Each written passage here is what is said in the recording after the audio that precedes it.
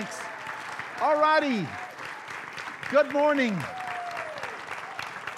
Isn't Jesus wonderful? Oh, man. Years ago, I took the platform in a big old auditorium, and I screamed, there's nobody like Jesus. That's what I said. And guess what the Holy Spirit said? Yes, and that's such a shame. Whoa. See, it's the plan, the purpose, the plot of God to make us all just like Jesus.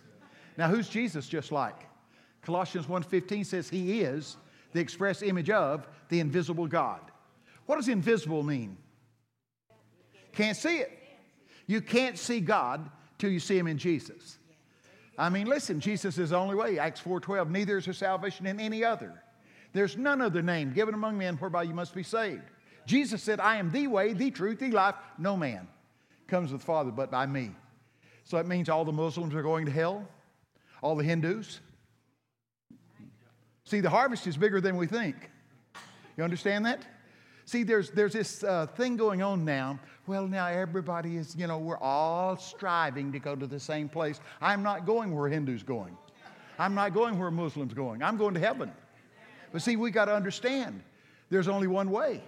If we compromise on that, we might as well close the doors. I know Oprah and all these other guys, they say, now, you mean that... I said just what I said a while ago, and a guy raised his hand in a meeting. And he says, brother, it seems to me you're inferring that all these other religions are lost. I said, no, I'm not inferring it, I'm declaring it. See, and if you and I don't stand up for the truth, we'll fall into all this error. You understand that? Now, here's our problem, I think. I think we're so concerned about being politically correct, we forgot to be biblically accurate. Don't you think? Well, a man-pleasing spirit does that to you. It demasculates you. It just causes you to be kind of really afraid of people. And, I don't want to be offensive. I'll tell you, the most dogmatic person ever lived on the planet was Jesus. He's either a maniac or he's who he says he is. You can't make the declarations he made and not back it up. Isn't that something? I mean, when he said, he told him, I am is here. Boy, the Jews go, let's kill this guy. See, Jesus does not have an identity problem. That's what we have. We can't grasp who God says that we are. He says we're victorious. He says we can't be defeated. He said we're above only and not beneath. Wow. I said, Lord, what do you want me to talk about today? He said, I want you to talk about this morning getting rid of stinking thinking. As a person thinks in his heart, that's how he's going to be. If you think you're defeated, you'll be defeated. If you think you're victorious, you'll be victorious. As a person thinks in his heart, that's how he is. Daniel 7:24 and 25 says, the evil one wants to wear out the saints of God by accusing God. The evil forces wants to wear out the saints of God by accusing God. Daniel 7. But it says this. It says God is going to show his people who he really is. And if we'll know who he is, we'll understand who we are. Don't you want to know? I dare you to call yourself Christians. That means the Christ-like ones. Yeah. Isn't that something? Aren't you glad Christianity is not a religion? Did you read the Bible? God don't even like religion.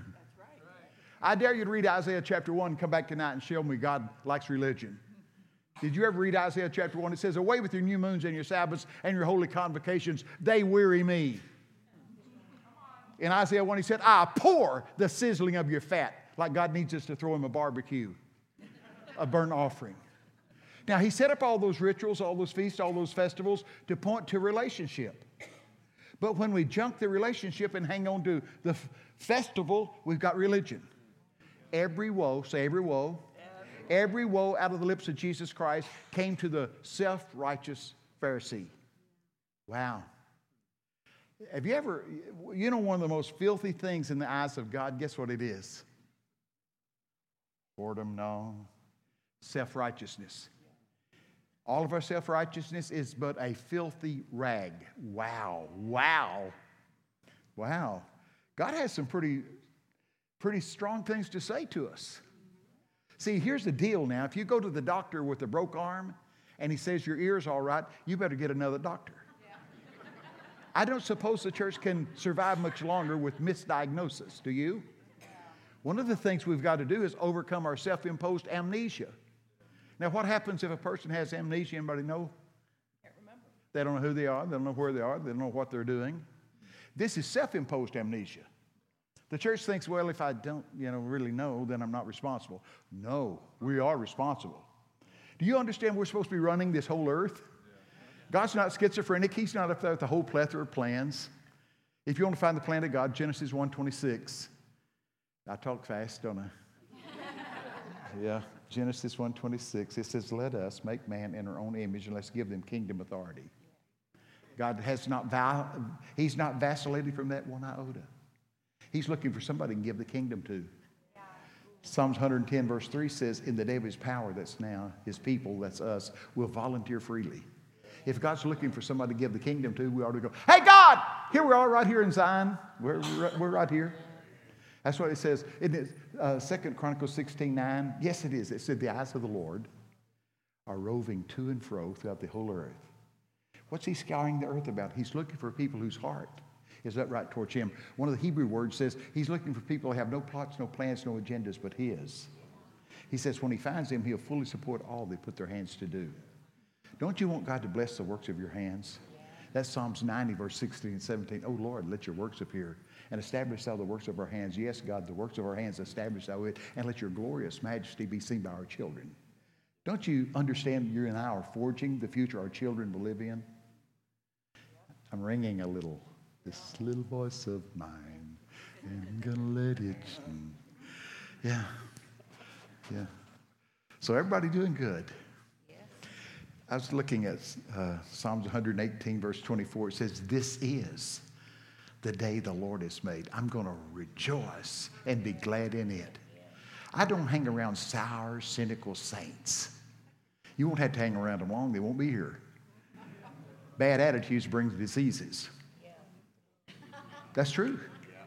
But a merry heart does good like the joy of the Lord's our. Yeah. We ought to be happy. You go, oh, brother, you don't know what I'm going through. Now, that's true. I don't know what you're going through, but I know this. You'll go through it. He won't abandon you in the middle of your mess. He's a friend that sticks closer than a brother. When you come through the water, through the flood, he'll bring you to a wealthy place, a place of his provision. It is good to see Rod and Bridget. God bless you guys. Bridget used to cut my hair. Oh, my goodness. Sat out on the back porch and cut my hair. Yeah, boy, we've had some wild times. Yeah, that's right. I don't like just living in the safe zone. Don't you want to take some risk? Yeah. I don't know where we got this thing. Well, I don't want to expect too much. Well, Jesus told me one time, said, I give you my personal permission to attempt to exaggerate what I'm about to do. That's what he told me.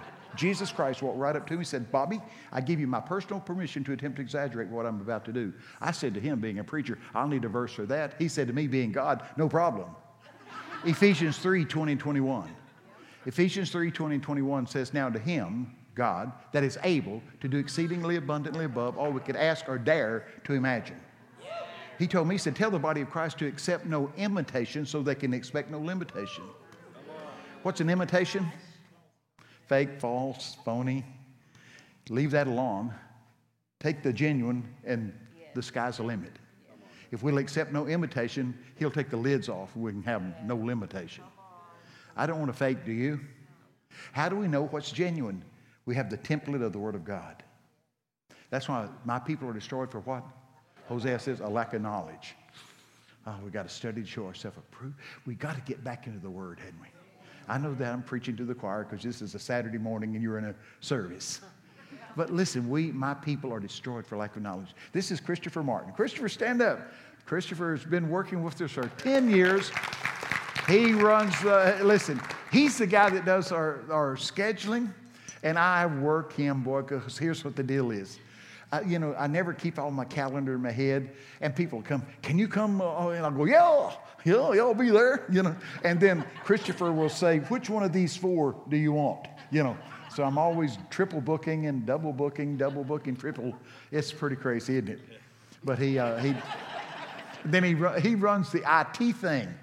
Oh, Lord. See, I'm afraid to punch a button. I'm afraid we'll launch a satellite or drop the missiles or something like that. So one time, I was going to take over some of my own social media. And I opened the back door and gave everybody in the earth our information. It took him months to clean that up. He said, please try not to do that again, But media's a way to reach people now, isn't it? It's crazy. We do a thing called Bobby's Briefings. And, oh, Lord, people watch you from all over the world. It's the craziest thing. YouTube said they've got 23,800 videos of me on YouTube. 23,800. I've never put a single one myself. But they're there, the good, bad, and the ugly. If you want to Google something, it said Bobby Conner saw my esophagus. That's when I'm dealing with some witches in a warlock over there in London. It's pretty wild. I like stuff, though. That's the way to reach people, is just talk to them about the things of God. And so I believe we ought to use the media to reach as many people as we can. Let me talk to you a little bit about the book table. If you're real prophetic, you can find it. I think it's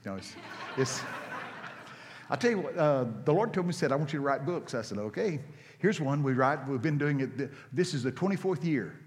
For 24 years on the Day of Atonement, we've had a visitation from Jesus Christ. He'd come tell me some of the things that are going to happen in the future. We're writing a book called The Shepherd's Rod.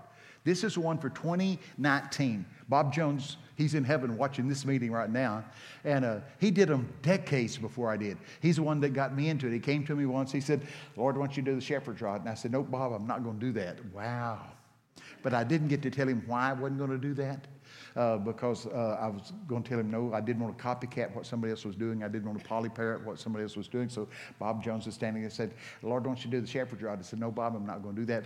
And they didn't let me explain why I wasn't going to do it. And he goes, well, he wants you to, and rubbed his hands like that and walked off just like that. And so I'm standing there thinking, oh, Lord, I didn't handle that very well. And then Jesus appears about where the pulpit is, and he said, I want you to do The Shepherd's Rod. And I said, no, Lord, because I don't get revelation like that. When I said I don't get revelation like that, he jerked me up off the earth, carried me to some big round sphere in the heavens, and there were thousands of big old screens like this, and tens of thousands above me, beneath me, behind me, beside me, and every one of them playing a different sequel. When I'd focus on one of them, I'd know everything that was going to happen, every minute detail about it. I'm thrown back down to earth. There's Jesus. He almost laughed at me and said, see, no problem for me to give you revelation. So from that time on, we've been doing The Shepherd's Rod. And so this one right here, if you get it and read it, you'll find out God does a new thing. See, this is the first time ever in those 24 years that he appeared to me and gave me the theme and the thrust before the time of The Shepherd's Rod. This is on February the 9th. I have a visitation from Jesus. He said, I'm going to give you the theme and the thrust for The Shepherd's Rod. I said, Lord, it's not till the fall. And I said, why? He said, because I want you to feel the pain I felt in my heart by being abandoned by my people. So this Shepherd's Rod, we're going to find out something. We're going to be able to behold the Lord in a dimension we've not seen him in our whole life. And it's going to break our heart. Remember Isaiah chapter 6? I saw the Lord high and lifted up, and what did he do? Hey, dude! He said, I'm undone. I'm wrecked. I'm ruined. Remember that? And that's what's going to happen to us. We're going to see the Lord in his majesty in a dimension we've not seen before. It's going to break our heart, and we're going to cry bitter tears of anguish over how we've neglected to give him the glory due his name. And then he's going to turn the whole thing around. And he's going to let us have another opportunity to give him the glory that's due his name. And boy, then we're going to cry great tears of jubilation and joy. I'm telling you guys, this thing of thinking we know all there is to know about God, we don't. The more I get to know him, the more I realize we barely know him. But I hope you'll get this thing, because we talk about another thing that's going to happen this year. This year is a year that you can command the devil to pay back sevenfold everything he's stolen from you. He said, the Lord said this is going to be a time of a sevenfold payback. Remember, it says if you catch a thief, you can command him to do what? Pay back sevenfold. So I don't know about you, but you ought to start claiming that. Well, anyway, that's the Shepherd's Rod book. Then here's one. Here's the angel book. The Lord said, oh yeah, we got a school coming up. Christopher said, tell them about the school. This October the 31st, there in Moravian Falls, North Carolina, we're going to do a school. We're going to take all of these Shepherd's Rods for the 24 years, and we're going to combine them together and show you all these 24 years of prophesying the future.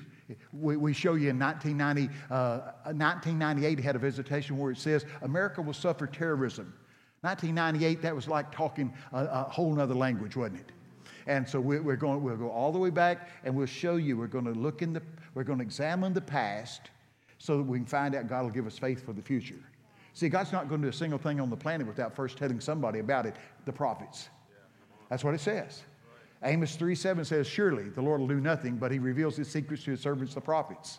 And so if you're going to get a new thing, Isaiah 48 verse 6 says, he tells the new things to the prophets. Isaiah 48 verse 6 and 7. Behold, I do a new thing. It's new now, not prior to now. So nobody could be blasé saying, I already knew that. This new thing that's kept in reserve is brought into being by the prophetic word. Remember that? Isaiah 48 verse 6 and 7. Y'all got that? Have you hit a golf ball lately? Huh? You have? I hadn't, but, I'd like to, I used to play golf. I like golf. Thank God I took it up after I got saved. They told me to take it up to relax. Oh, man. It's not very relaxing for me. I've never got into anything to lose. You know what I mean? Yeah. It's pretty wild. August the 31st. I got to get back to that. And of course, Christopher's going, tell them about this thing. August the 31st in Moravian Falls, North Carolina, we're going to do this whole school on the Shepherd's Rod, the 24 years of it. But we'll do an open Friday night service. This is in Moravian Falls, North Carolina at the Gathering Church. Bob Jones is buried just down the hill from there. It's a wonderful place, a very mystic kind of place. And so David White's a pastor, and so we'll do a Friday night open service. We'll do all-day school Saturday, and then I'll minister Sunday morning, and then it'll be a great time. So try to come if you can, okay? It's on the webpage. Look on the webpage. Our Christopher could tell you any other information they need to know about it. That'll be good. We'll have fun. And then here's a book about angels. God said, I want you to write a book about the faithful and the fallen. So we write a book about angels. They're mentioned 273 times in the Bible. Most of it in this room would be dead or mangled if it hadn't been for the intervention of an angel. Psalms 91:11 says his angels encamp around about us. Psalms 104 verse 4 said they're winds of fire. The Bible said they're ministering spirits sent down here to aid us who are the heirs of salvation. Most of us have seen angels and didn't even recognize them. Yes, I said most of us have seen angels and didn't even recognize them. You want to be able to see angels? Start praying 2 Kings chapter 6 verse 16 and 17. That's the prayer the prophet prayed, oh Lord, open his eyes that he may see. Remember that? And then he saw the whole heavens filled with angels. You doing okay? Will you read this book if I give it to you? Okay, you can sure have it. It talks about angels. They watch over us. They build a perimeter around us like Marines would. Isn't that amazing? They're a lot stronger than us. They're a lot more righteous than us, but they're under us. They cannot understand how God offers us daily grace. Those that failed never got one opportunity for grace. And here every day God offers us grace. It says when we get saved, they peer into it. The word peer, they look with wonder at how could God continue to offer this fallen race grace. Aren't you glad Lamentation 3 said God's mercies are what? You every morning, great is his faithfulness. All right. How you doing? Yes, ma'am. Well, you're doing better than you think. You're going to start seeing where you're really at. You really are in heaven. Ephesians chapter 1 says we're seated in heavenly places. All right? So if you'll start looking at things from there instead of here, it'll look a lot better. The Bible said if you look out, your heart will fail you. If you look up, you'll have everlasting peace. Isaiah 26:3, that will keep him in what? Perfect peace. See, one of the most selling drugs in America deals with anxiety. Here's what the Lord told me about anxiety. You ready? He said, you cannot medicate anxiety. You have to repent of it. Be anxious for nothing.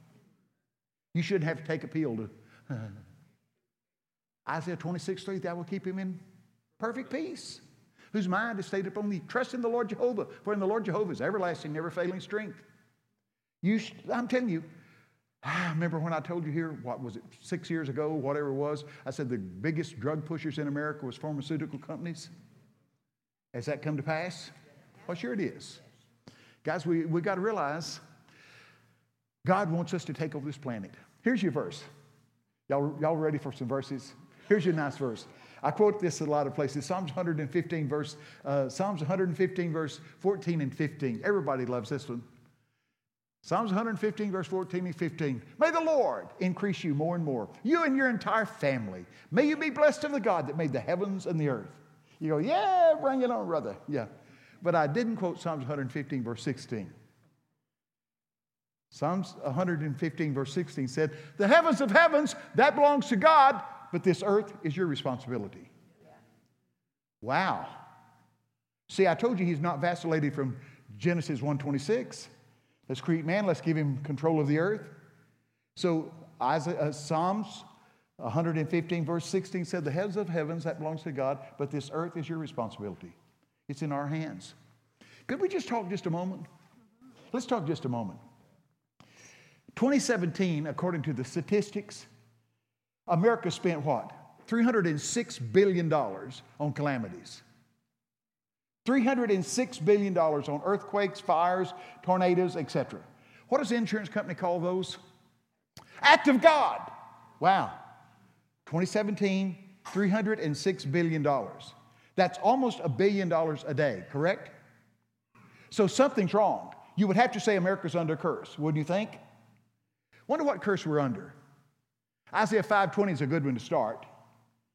Isaiah 5:20 says, woe unto the nation that finds it easy to call good evil and evil good. Are we there? Yeah. Isaiah 5:20, woe unto the nation that finds it easy to call good evil and evil good. Yeah. Did New York really applaud abortion? Lit up the city, didn't he? Over murdering babies. That's on our watch. Wow. Wonder what's caused us to spend almost $1 billion a day on calamities. I could show it to you in the Bible. Would you like to see how to reverse that? Right from the Bible? How to live a quiet, peaceable, undisturbed life? How many of you would like that?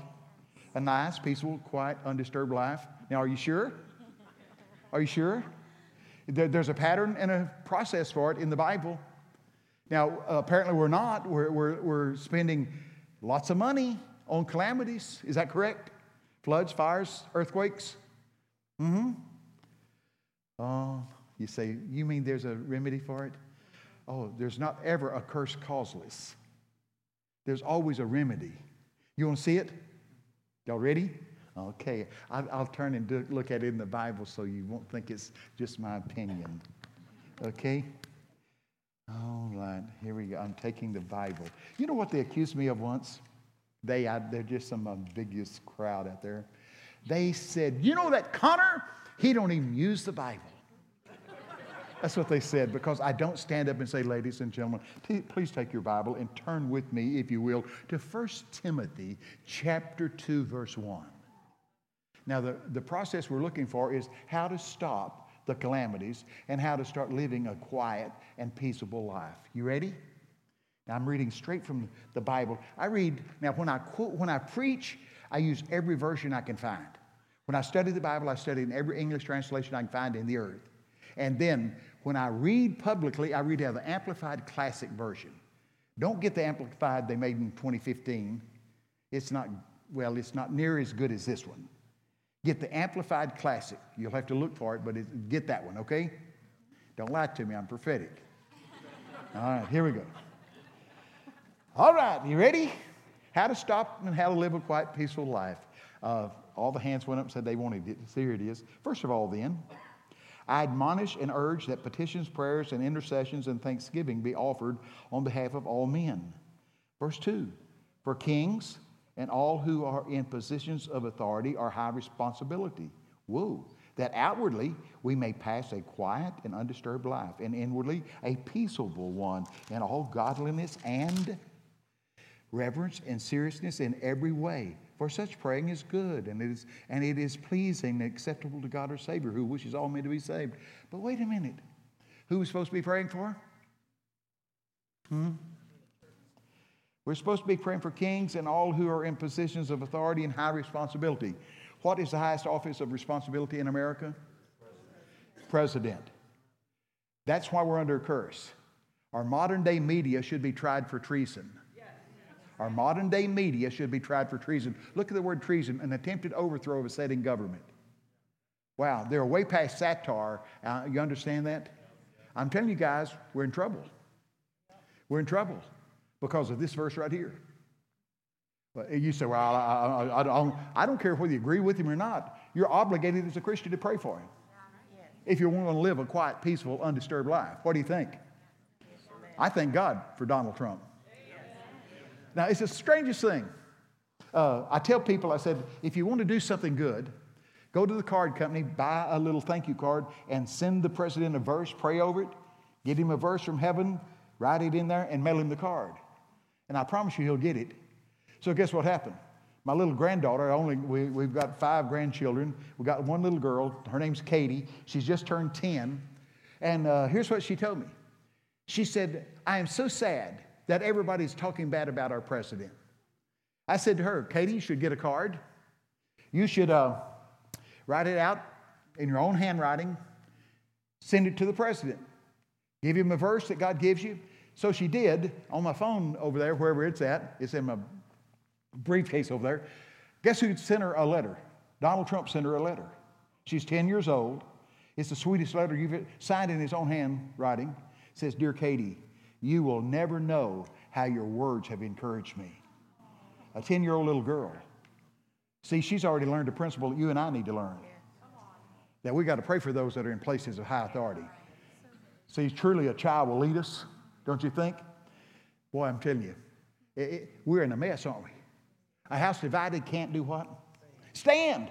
See, the devil knows that. So he's busy chipping away at foundation. One of the biggest things the devil's doing right now in the body of Christ is causing us to doubt. Doubt. Let me tell you about doubt. Doubt's deadly. It's a womb that gives birth to unbelief. Doubt. Wow. Yeah. How does doubt work? Same way it's always worked. The devil never changes his method of operation.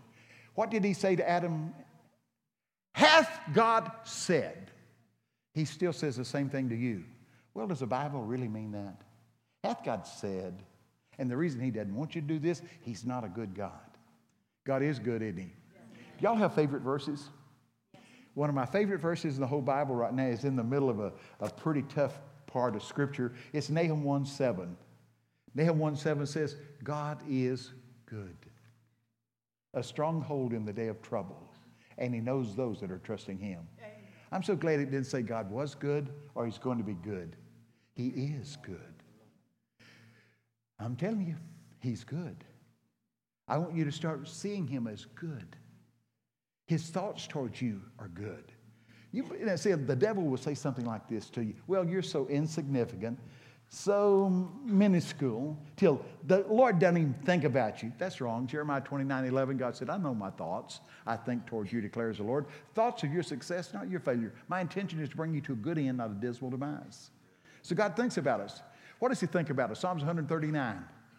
Psalms 139, verse 17 and 18 says, God's thoughts towards us are weighty and precious. Look at the word weighty, kabab, same word for glorious. God's thoughts towards us are glorious. Next verse says in verse 118, these glorious thoughts God has towards us are more numerous than the sands on the seashore. Wow. What does that mean? It means God thinks glorious thoughts about you continually. Yeah. See, we're trying to get rid of stinking thinking. You see, you understand that? And we've got to figure out what God thinks about us. He thought enough about you to send the Lord Jesus Christ to redeem us and save us. We're not redeemed with corruptible things such as gold and silver, but with the what? Precious blood of Christ. I dare you to look up the Greek word precious. You and I don't even have a word for it. It means incalculable. What does that mean? So valuable, you can't put a value on it. The blood of Jesus. And see, some people will get, I've even had them to say, he's never done nothing for me. Well, he saved you. Took you out of death and darkness and put you in love and light. Colossians 1:13, he transfers us out, Colossians 1:13, out of death and darkness into the family of life and love and liberation. He's done something for you, hasn't he? Well, see, God continually bestows good things on us. Just to be honest, it says every good and perfect gift comes where? from God, from the Father of lights, in whom there's no what? Fickleness. Have you ever seen ups and downs? I'm glad God's not trendy. He's constant, isn't he? There's no variableness or shadow of turning in him. He's constant. Now, society twists and turns, but not God. Aren't you glad he's the same yesterday, today, and forever? Oh, man, we got to get that in us. See, God does today exactly what he did back then, but he's just looking for people he can trust to do it. Have you ever read a verse that tore you up, messed you up? Here's one. You ready? Well, the one I just read to you shook some of you up. And I'll tell you what, I don't know how anybody in their right mind could vote for people that murder babies. Do you? I don't. Do you? God will hold us accountable one of these days. We'll stand before Almighty God, if we're believers, for anybody that would vote for something like that. That's murder. Well, you know. And, you know, here's old Bernie Sanders, communist.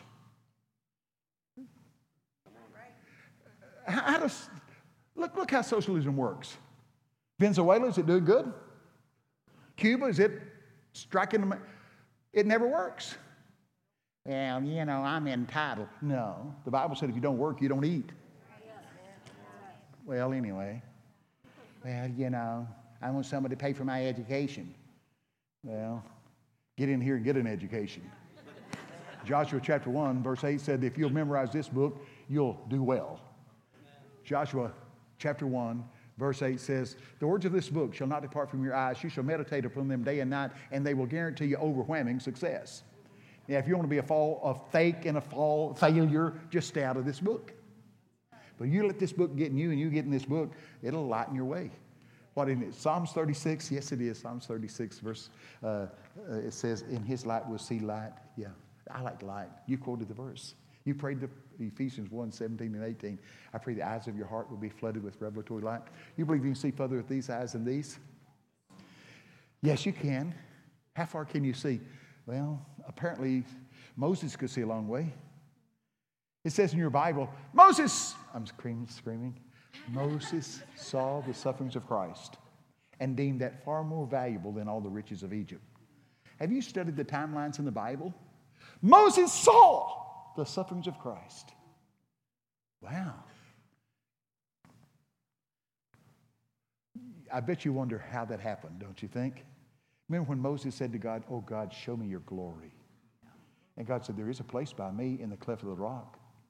And he caused his goodness to pass by and covered him. And all Moses saw was what? The backside.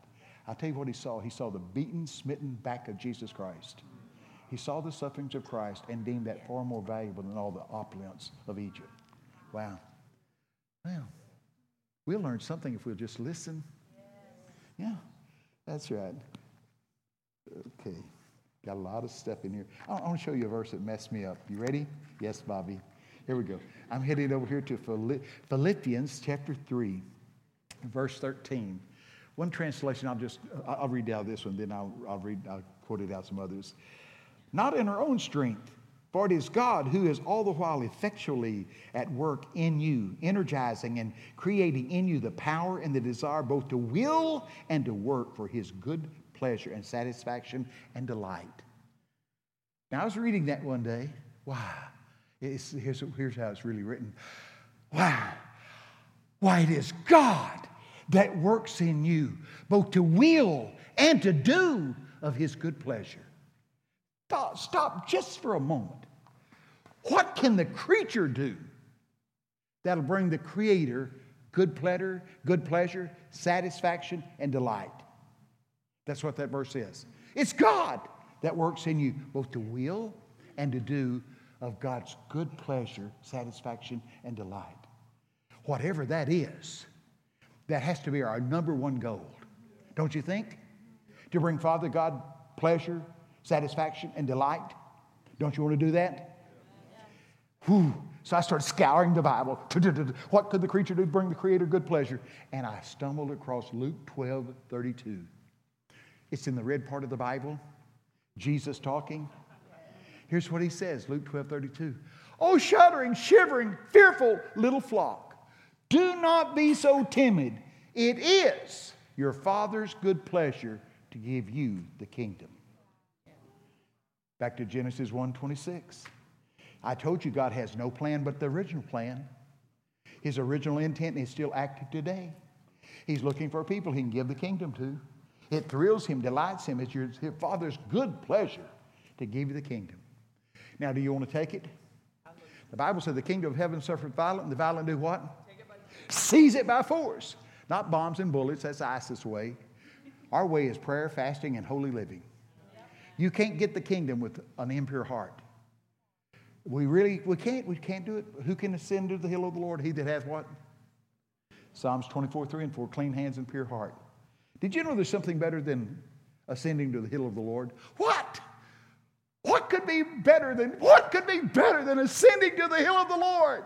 Oh, Psalms 15 verse 1, who may abide in his holy hill.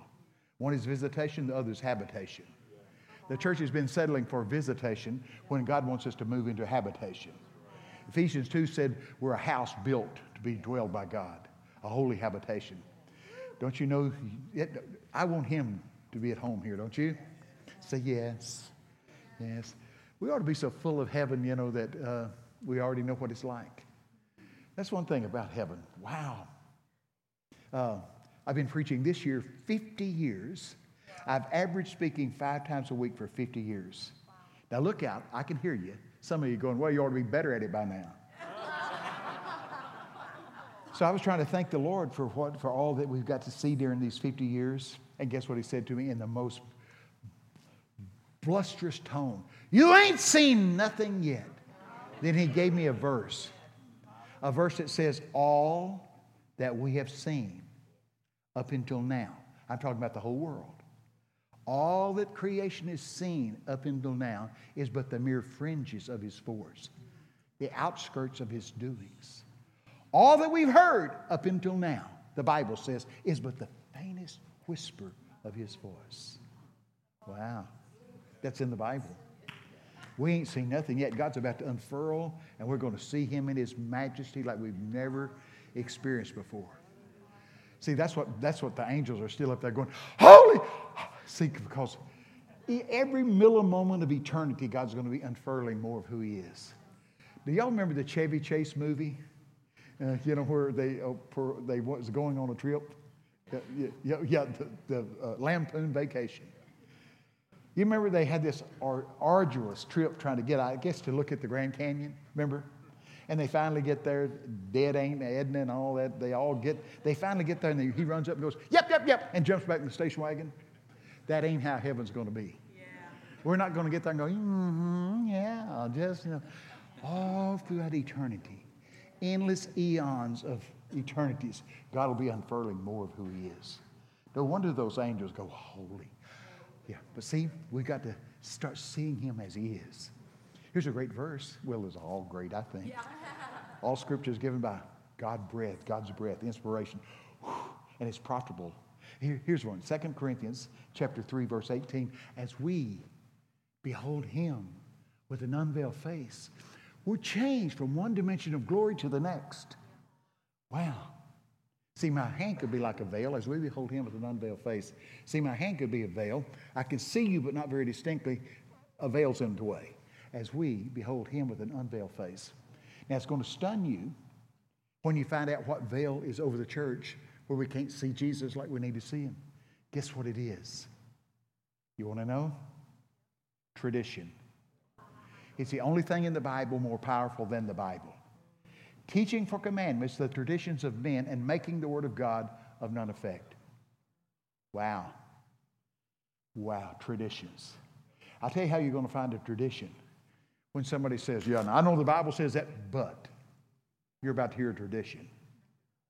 We better get into the Word of God so all the veils will be removed and we can see him as he is. See, I think we'll become what we behold, don't you think? Boy, there's some verses. Woo! Goodness gracious. I preached a message not long ago on who you're wearing. You remember at the red carpets there in Hollywood? The red carpets, y'all have seen those things on TV. There'll be some chick in some slick gown and some little reporter will whisk up there and go, who you wearing? And they'll come out with some, name. I believe God Almighty is saying to the church, who are you wearing? See, the Bible said, put you on the Lord Jesus Christ. Clothe yourself with Him. But He won't come on a dirty vessel. Ecclesiastes says, make sure your head lacks no ornament and your garments are always white. It's an absolute essential, purity is. Do you believe that? It's essential. Now, we don't hear very many, in a super seeker-friendly church, you don't hear very many messages about judgment, do you? You better read Hebrews again. I was reading Hebrews. It said, it is a fearful thing to fall in the hands of a living God. Did you read the book of Hebrews? The book of Hebrews was written to show that we have the best covenant of any people. And it said it's a fearful thing. It said if we sin willfully after we receive the knowledge of sin, there remains no more sacrifice for that sin but a fearful looking, a fiery indignation that will devour the adversary. Let me just tell you, I've been preaching a long time. I've studied the Bible quite a bit. Now, the only way I've found in the Bible that you can be absolutely sure you're a Christian, there's only one way I've really found. You want to know it? Well, I know I am because I got gifts. Yeah, you don't have any as good as Judas had. He had part and lot in the ministry. What does that mean? It means he did the same thing God's children did. But he was a devil. That's what Jesus said about him. He's in hell while I'm talking. So gifts are not it. Well, I've been sprinkled, Christian, convert. That's not it. As far as I can ascertain, the only acid test that's fail-safe is this. You can't get by with sinning. God judges you in your sin. If ye be without chastisement, you're illegitimate, the book of Hebrews says. It says you have no birth papers. So I know people that have bragged about being a believer and can get by living in adultery. No. See, they're blinded. If you can habitually sin and not be chastened and corrected by God, it's absolute proof you're not born again. Because every son he receives, he does what? Chastens and corrects. And if you be without that, you're illegitimate. So I wouldn't go around bragging about living loose. Would you? I'd want to get my heart saved. See, when you get saved, you don't want to sin. That's true. God takes out the stony heart, puts a teachable heart. Every one of us that are born again have had a heart transplant. Ezekiel said, I take out the stony heart and give you a soft, teachable heart that's compatible with my wooing ways. Well, that's good. Here we are with the grass again. Every year this amuses me. I don't believe it's grown an inch. Like a lot of Christians. There's the problem. It ain't got no root. You see what I'm talking about? Every year this has been the same. I don't know how the church can allow things. We're the only group I know that believes that a lack of growth is okay. I mean, my oldest son is 53 now. I remember when we carried him back there and put him in the crib, little thing about that long. And now, if you go back there 17 years and he's still back there in the crib, something ain't right. That boy's got a problem. But see, the church just, we're kind of okay with a lack of growth. Oh, the problem is no root. You see it? Yeah. Well, anyway, it's nice decoration, though, isn't it? Well, I've got some peat moss here. I have messed up the decor. Is that? That's okay.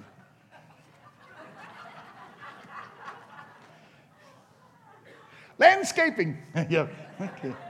Do y'all understand what we're trying to say? God don't want us just to be window dressing. He wants fruit. You can't have fruit without root. You believe that? But one of the reasons is, we're so rebellious. I don't like this church. I'm moving down the street. Now, what if I had me I want to plant a little peach tree? And I carry it out there and I put it on this corner of the yard, and then I go, no, I think it'd be better over here. And then the next year I go, nah, over here. Guess what I'm going to have pretty soon? A stick. Because I never gave it time to have root. See, a lot of people jump church to church because they don't want responsibility. Okay, or accountability. Is this true? Let's see, it's no sense going to the doctor now if you've got a broke arm. He goes, your ear is fine. Yeah. I like to tell the truth about the truth, don't you? But, the truth sets people free. Did you read that? Here's what it says. It says, whom the Son, I'm screaming again, whom the Son sets free is free indeed. If you got any lawyers, get them to look up the Greek word indeed. Whom the Son sets free is free indeed. It's a lawyer term in the Greek. It means irrevocable, unrescindable. Whom the Son sets free. Wow. I like that, don't you? Yeah. Free indeed. How do you get free indeed? You'll know the truth, and the truth will set you free. We've got to operate in the truth. We've got to move past just hearing. 1 Corinthians 4:20 says the kingdom doesn't consist with mere words, but demonstrated deeds. And now listen, James 1:22 says don't be just a mere hearer, but an active doer of the word. Okay? Hear it to the point of action. Isn't it Job? Yes, it is. It's Job. Oh, Jesus came to me once. He said, Bobby, suppose you missed the message of the book of Job. Instantly, I knew I had. He said, see, when you preach about Job, most people, we preach about bitter betrayal, calamities, chaos. God said, that's not the message of the book of Job. The whole message about the book of Job is Job chapter 1 and the last chapter, the goodness of God. He started out the richest man, ended up 7 times more. Wow. See, if I announce, well, I'm preaching on Job. People go, listen, I've had enough of that bitter betrayal and earthquake. No, the goodness of God. God loves to restore. Joel says, God screamed out in Joel, I will restore all the years a cankerworm is consumed. Aren't you glad that the Lord can make the devil give back to you? Yeah. There's a strange thing going on right now in our ministry. People are finding money. The Lord says, start announcing, people are going to start finding money. They'll find it in their pockets, in their purses, in their wallets, in their briefcase, in their banking account, in their coat pocket. And people, right in the middle of the meeting, people jump up with a handful of 20s and start screaming. I'm telling you, you can't imagine the testimonies we've got about that. God just said money's going to start showing up. I told you about the shepherd's rod this time, didn't I? I'd walk around and change would fall. I'd be sitting at my desk, change would fall. I got a stack of change. I'd be walking down the airport terminal, change would fall. I'd be sitting, change would fall. Finally, I go, God, what's this about? He said, I want you to go and announce to the body of Christ, change is in the air. And he said, your spiritual tomorrow will not look like your today. We're moving from glory to what? Glory. I like progression, don't you? Not stagnation. What time we got to quit? Just whenever we're getting ready? What time's lunch? No. Yeah. Now listen, I bought my own shirt. My wife, she might be watching live stream or whatever. I used to could get by with anything till the grandkids showed her how to live stream. And she'll say, I can't believe you wore that with this, But I bought my own shirt. She said, what is that? I said, I like this shirt. She said, it looks like an exaggerated checkerboard, That don't look like an exaggerated, it just, I don't know. Anyway, see, And then I bought one, and she said, it looks like the cover for a Volkswagen. I ought to have a talk with the shirt companies. They make these Tuckum or whatever you call it. I'm tired of you making shirts just for this cut chisel guys. Look at us. Get us some nice looking shirt. All right? Now, I'm demanding they start giving us, they could do something. They could get one, what do you call that thing they put on like a girdle them women used to wear? Yeah. They could come out with a shirt like that, Yeah. I like how God does this stuff. One time, I walk around while I'm preaching. I walked by a lady and I said, what do you do? And she got nervous. And she goes, I'm a CEO. I said, oh, you're CEO? What are you CEO of? I just punched at her. And she said, a card company. I said, oh, you're CEO of a card company? She said, yes. She's really nervous now, kind of red. I said, what kind of a card company? She said, oh, the kind that if you care to send the best. Then so this entrepreneurial thing came up on me. I said, listen, if I was a CEO of a card company, you know what kind of card I'd make? He goes, no. I said, I'd make a card that just had one front to it, just the front cover would say, G, with an exclamation point. G! And you could open it. G! I'm sorry Fred's dead. That's a sympathy card. G! I'm glad you graduated. G! I'm glad you're feeling better. Do you see the mystique of that? You never know what it is till you open it. So you know it's a sympathy card if you pick it up and it's got some flowers and, some glad morning, But do you see the mystique of that? And people that looked at it like you an idiot. About 4 weeks later, a UPS truck backed up to our office. Guess what they're unloading? G cards. Wow. See, can you see the mystique of that?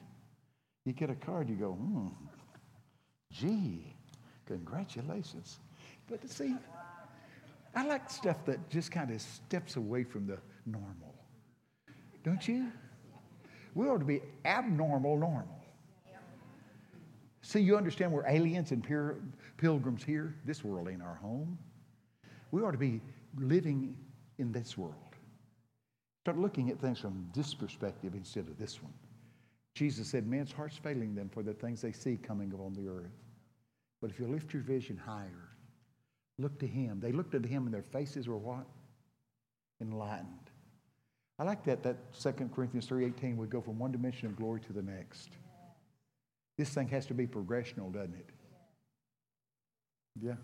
Well, Nope. You are to purpose to live closer to Jesus tomorrow than you are today. Steadily growing and increasing in the knowledge of God, don't you think? What do you do? Construction. What kind of construction? Just anything for the home. Anything for the home. Yeah.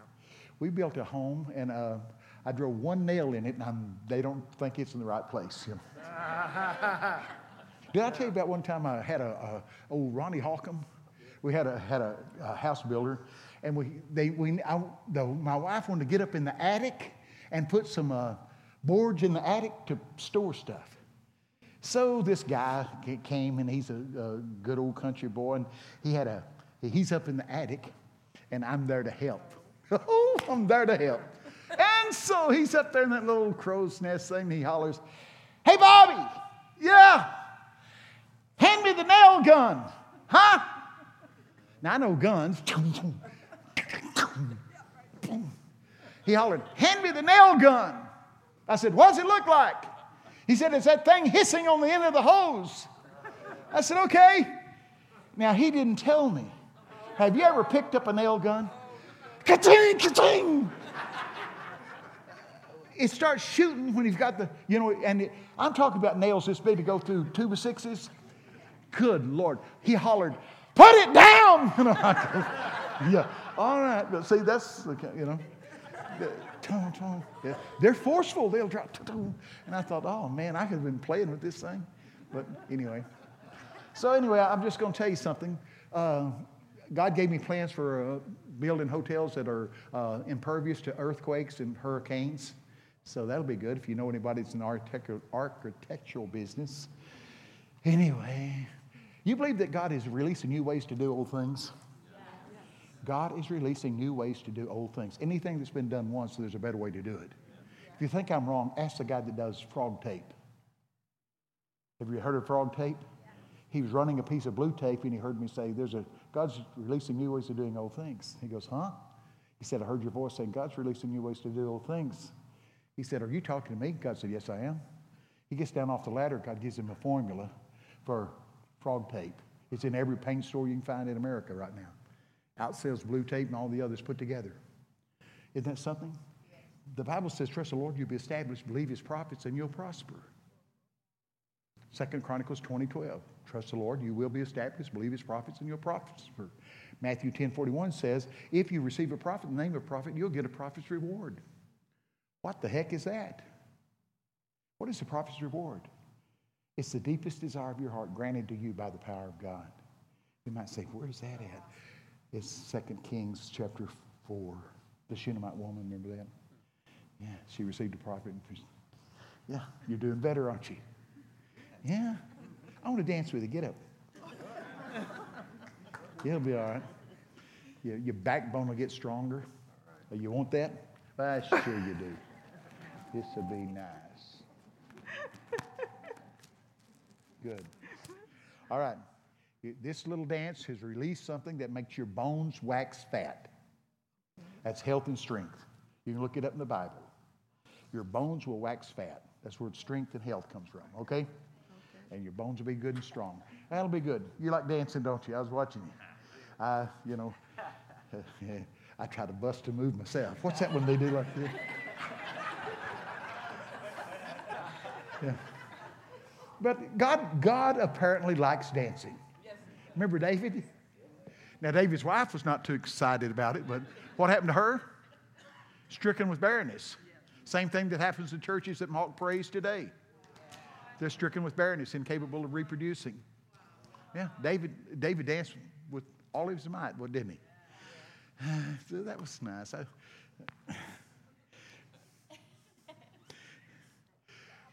When I was growing up, well, I'm still growing out, but we used to go dancing. Back then it was a twist, chubby checker. Come on. But we'd dance a while, drink a while, fight a while, puke a while, and then here come the police. That was our Saturday night out on the town. Yeah. When I first started preaching, the first few rows would be policemen. That's the honest to God truth. The guy that bought me my first preaching suit was Judge Winston Reagan. The guy used to lock me up. He came to me afterwards. He said, "You know why I did that?" And I said, "No, sir." He said, "Now, I'm a Methodist, and Methodists don't talk like this." He said, "A voice came to me and told me to buy me a preaching suit." Isn't that crazy? See, it doesn't hardly matter how you start. It's how you finish. He that's begun a good work in you will continue it. See, listen, I'm telling you, I'm living proof. If God will use me, you got a shot. I really mean that. He will. Listen, we were in and out of everything you could imagine. Ooh, and then some stuff you couldn't even start to imagine. I don't want to get there, Yeah, okay. You say, well, what does God want to do with me today? Number one, he wants you to not stagnate. He wants you to push through. Paul said, I've not yet apprehended that for which I was apprehended for. Wow, if anybody could say I've not reached it yet, it wouldn't be Paul. He started most of the New Testament churches, wrote the biggest part of the New Testament, and he said, I've not even apprehended. I've not even laid hold of what I was captured for. Wow. See, I've never met anybody that goes, well, I got all of God I want. The more you get, the more you realize I barely know him. Yeah. He's endless, isn't he? I dare you to get you a secret place in your house and meet with him every day. You'll watch your life transform before your very eyes. Matthew 6:6. Matthew 6:6 says this. Says, when you pray, enter into the quietest room in your house and shut the door. Wow. We are a generation that despises silence. We can't have it. We're going to put something on. We're going to click something in. Psalms 46:10-11 says, be still and comprehend and know that I'm God. We got to unplug, hadn't we? To get plugged. Spend time. I started quoting it a while ago, and I did in Job 22:21. Job 22:21 says, acquaint now thyself with God, and things will turn around. You want to turn around your life? Get to know God. How do you get to know somebody? Number one, you introduce yourself. Then you begin to dialogue. We need to spend time, is what I'm saying. Psalms 46:10-11, be still and know that I am God. Any benefit to knowing God? Daniel 11:32b. Daniel 11:32b says, but the people that do know their God will display strength and they will take action. See, the devil knows that verse too. So one of his number one deals is to try to keep us from knowing God. Be confused, and he does it by giving us stinking thinking. So here's the antidote for stinking thinking. You ready? Revelation chapter 1, verses 5 and 6. I'm into sign language now. Revelations 1, 5 and 6. Unto him that loved us and washed us from our sins in his own blood and has made us to be priests and kings. Your Bible says the word of a king has what?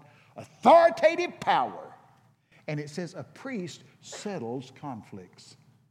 So we are to operate in that ministry, the priestly, kingly ministry.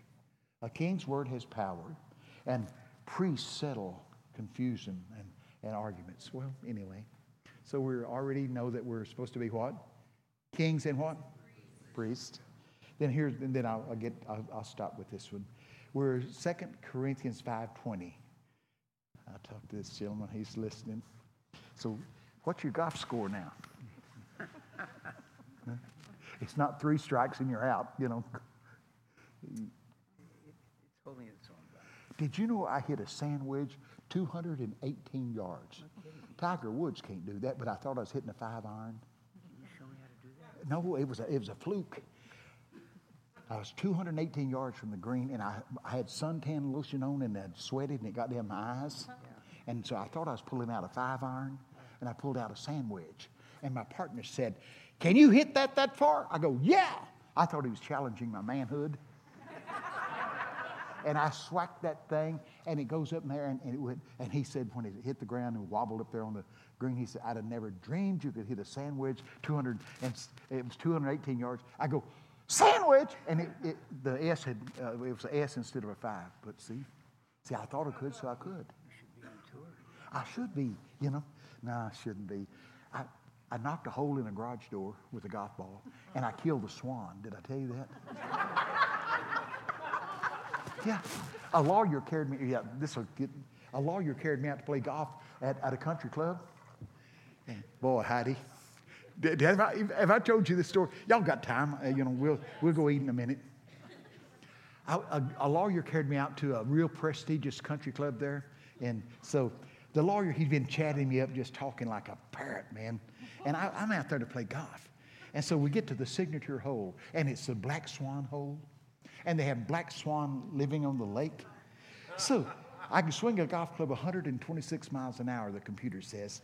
So I teed my ball up, and there's for all these holes, the guy's just been talking like that. So I get all ready, and, you know, I don't like these guys that get up there and they do a wardrobe, you know. Hit the ball! You know, so I just stick her down there and let her rip. So I stuck her down there and I go, whack! And just as soon as the ball connected with the club, there comes the black swan. He comes up the thing, and now I'm just going to be honest, he's trying to make a eunuch out of me. He's got his head out like that, and he's hissing, he's going, whack! Boom! The ball hits him right here. 126 miles an hour.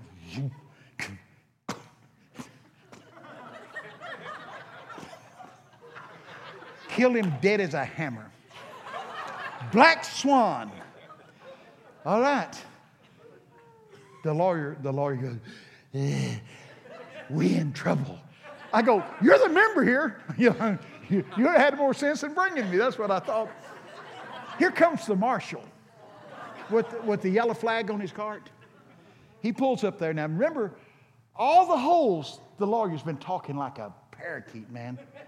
We get there, and you think he's grown mute. The marshal goes, we got a problem here.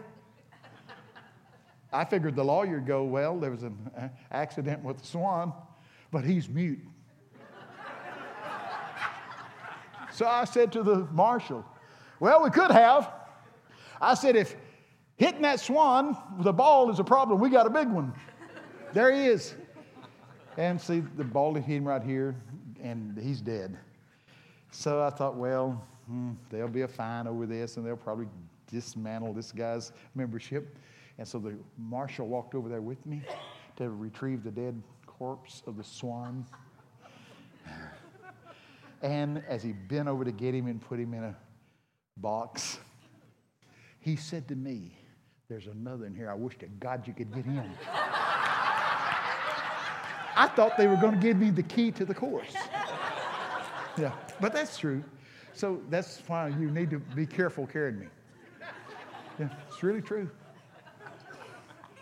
I'm not very good, but I'm real competitive. Honestly. That's right. Anyway, I enjoy sports. I enjoy hunting. And I'm not much into cooking and needling, but I like stuff. Don't you like stuff? I want you to start enjoying life. Remember how we started this thing? Psalms 118, verse 23 and 4. This is the day the Lord has made. I'm going to rejoice and be glad in it. You know why? It's the only one we're guaranteed. All the money in the world can't buy back yesterday. It's history. Your Bible said, boast not yourself of tomorrow. You don't have a comprehension of what one day will bring. This is the day. We need to learn how to maximize the now.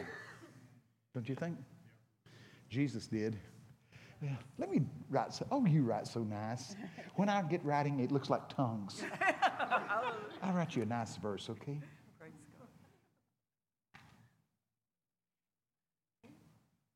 Okay. 28 through 31.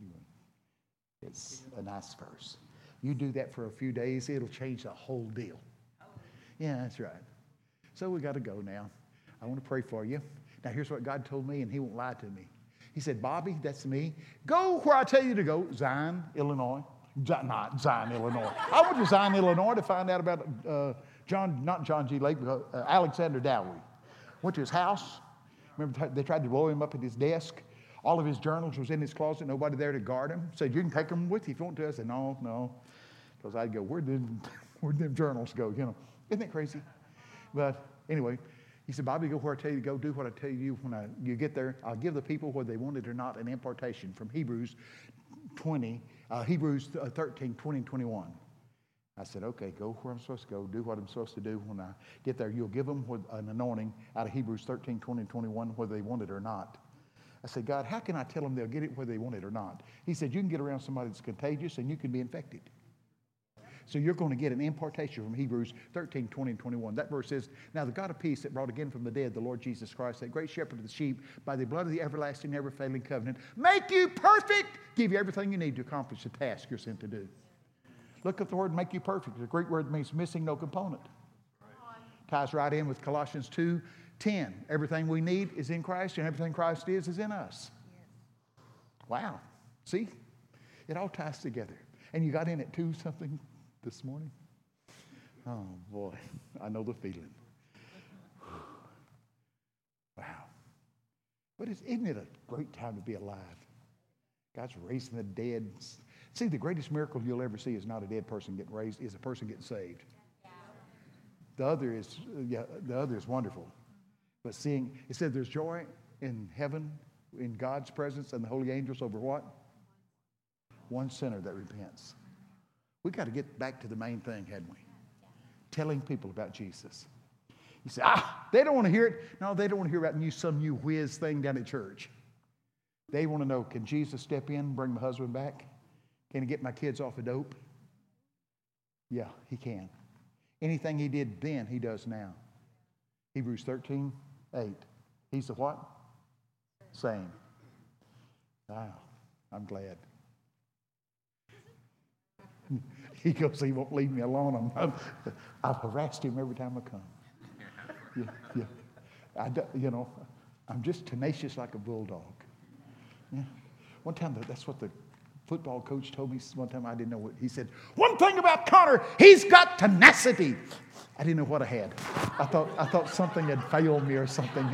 I didn't know what the word tenacity meant. Yeah. Yeah. But I want you to enjoy what you do. If you don't enjoy it, quit. Yeah. I mean, life's too short to be miserable. Enjoy. See, some people have just enough Jesus to be miserable. They got him in the head, but not the heart. They got a whole list of rituals, but no relationship. In his presence is what? Psalm 16:11. Yeah, at his right hand are pleasures forevermore. That's good. Well, all right. Okay, some of you say, oh, I want a prophetic word. Oh, grow up. God said, I wish all of God's people were prophets. That's what Moses said. And that you all may prophesy. Is that what it says? Yeah. So, and if you prophesy to people, you ought to encourage them, edify them, strengthen them. Well, you say, well, how do you do that? Well, just find something good from the Bible and share it with them. Yeah. Yeah. One time, the world-famous evangelist, the Lord said, I have a word for his wife. I said, okay. They're up in the room, and I'm down in a hotel where they wear them white gloves and a hat, a swanky hotel. He said, I've got a word for this man. Everybody in here has seen him on TV 1,000 times. And so anyway, he said, I want you to give her the word the moment you see her. I said, okay. So he gave me the word, and I was actually disappointed. I thought it'd be some big, long, mega word about this long. It was the most simple word you could imagine. And I said, God, is that it? He said, that's it. So anyway, we're fixing to go to a civic center. And so anyway, they come down out of the elevator and walks over there to where I'm at. And I said to the man, I said, sir, I have a word for your wife. And he said, oh, Bobby, anything you have, share it. So I looked her straight in the face and said exactly what the Lord said. Here's what he said. When you see her, look her straight in the eyes and say to her, yes, God dearly loves you. When he gave me the word, I thought, good Lord, she knows that. Or they travel all over the world. He said, if you tell her anything else, it won't be me. She gets there, and I look her right in the eyes, and I say, yes, God dearly loves you. She screams at the top of her voice. She falls to the floor in this swanky hotel, and she's screaming and gasping. It's ragingly wild. She gets up and finally catches her composure, and here's what she said. She said, less than 30 minutes ago, we were in the room. We were preparing to come down, and she said, I walked into where my husband was getting dressed and said to him, honey, I know that God loves you and he uses you all over the world, but I'm not sure he loves me. Down the elevator, walks right up, and the simplest word was what she needed at that moment. Do you see what we're talking about? You don't have to come up with some magnanimous thing. Just say what God says. That's what Jesus did. I only say what I hear my Father saying. I only do what I see my Father doing. Let's have that synchronization between what he says and what we do. Okay? It'll work. Anything else? I want to pray for you now. You believe in impartation, don't you? Romans 1:11 said, I yearn to be with you that I might impart to you a spiritual enabling.